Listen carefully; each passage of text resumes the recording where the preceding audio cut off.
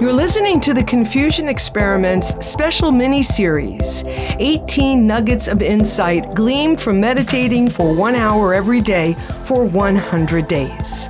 I'm your host, Camille Conti, and this is the experiment's fifth finding. Meditation reveals the one behind the thoughts. Whatever the word is for you, universe, God, Allah, higher power, the thing itself, there's a you behind the you. This is a very distinct moment in my 100-day experiment to see if meditation could heal my confusion. It came later on. It's a process, right? It's a process of detachment and deconstruction.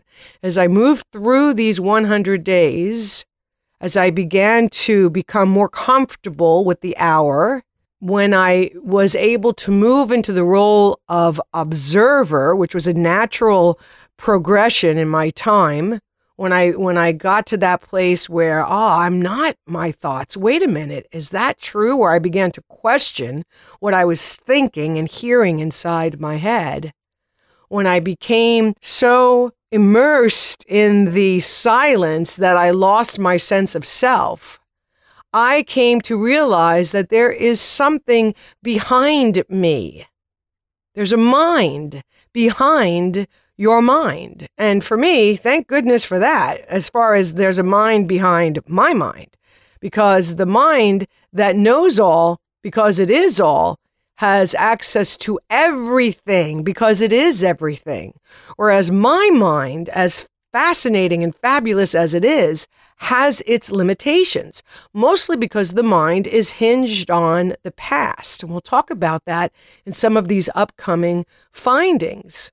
But for now, just know that this mind with a capital M knows all because it is all. We live in a mental universe, right? There is some intelligence that tells a leaf to begin to turn from green to a color and then falls off the tree. There is something inside the bud that causes it to bloom. Mother Nature proves to us that there is an intelligence.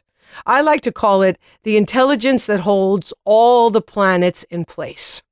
This is the mind that communicates to us via our intuition, which is something I'll also talk about a little later on in this series. This mind knows stuff. Right? When you get an idea or you get this impulse, this gut feeling of, I should call that person, I should do this, that is your intuition communicating to you. It knows stuff and wants to share what it knows. Meditation connects you with this big mind, and the benefits, at least for me, were and absolutely are life-changing. So I invite you, whether it's through meditation or some other practice, get to know this mind as quickly as possible because it's awesome. Thanks for listening to the Confusion Experiments special mini-series, The Findings, where we are exploring the 18 nuggets of insight gleaned from my daily meditation experiment.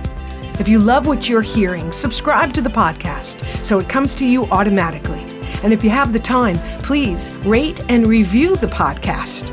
You can also download it and listen to it on the go. Feel free to share this as well with anyone who you think might benefit from these tips and strategies to help make life these days a little less confusing. Now, let's get on to our next finding.